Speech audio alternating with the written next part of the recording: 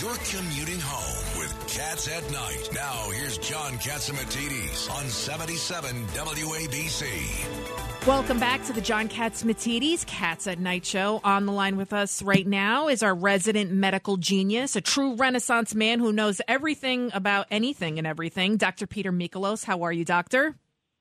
Great to be with you guys tonight. And tonight we're going to really talk about viruses and how they have intelligence. And that was one of the things I was talking about with John last weekend. And this week we see more evidence. I asked you about it 2 years ago. Yep. And they do things that we don't expect. And basically we're learning that these viruses are problem solvers and they figure out how to survive. And the New England Journal, the prestigious journal up in Boston from the Beth Israel Deaconess Hospital, published a paper and said that these new variants that are circulating, the BA4 and BA5 subvariants of Omicron, they're escaping antibodies from people who've had COVID and have recovered and have antibodies, and from fully vaccinated people. The good news is that those who are vaccinated generate enough immunity that they avoid severe disease and probably ending up in an ICU, but the antibodies are not working against these new subvariant. So that's been fascinating. And basically these viruses, the good news is that the oral antiviral pills basically stop them from multiplying. So they're readily available and people have been getting them.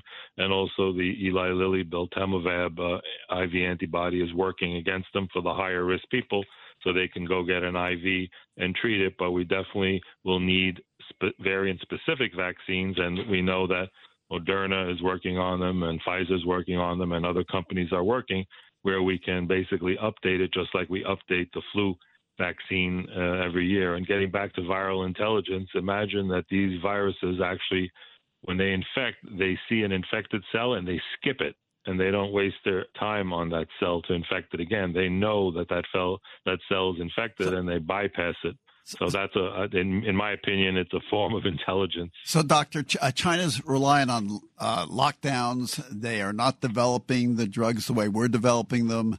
They don't have any natural immunity. Their vaccinations didn't work. Can the lockdowns keep working there, or are these new variants just going to spread and China's got to change its policies?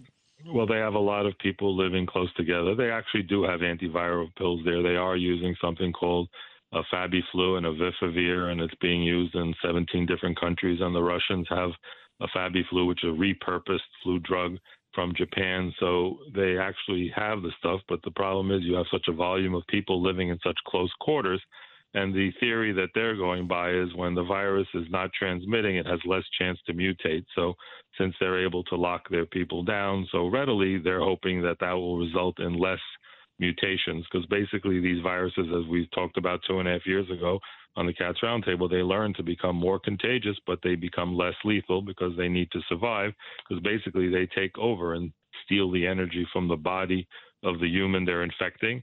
And they basically take over the protein replication system. What you think might happen is the way they communicate is if you exhale a body that's about to be cured, some of the viruses, they might go and hit other viruses and communicate the fact that we're killing this guy and we have to modify ourselves. Right. They modify and they learn to become less lethal and learn to coexist with them. And basically their viruses are locksmiths that slip inside our cells, and they're like carjackers.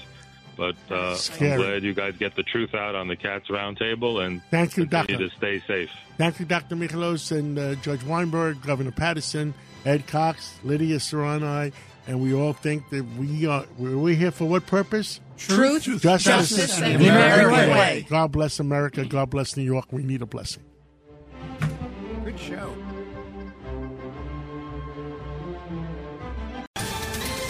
Ohio, ready for some quick mental health facts? Let's go. Nearly 2 million Ohioans live with a mental health condition. In the U.S., more than 50% of people will be diagnosed with a mental illness in their lifetime. Depression is a leading cause of disability worldwide. So why are some of us still stigmatizing people living with a mental health condition when we know all of this? Let's listen to the facts and beat the stigma. Ohio, challenge what you know about mental health at beatthestigma.org.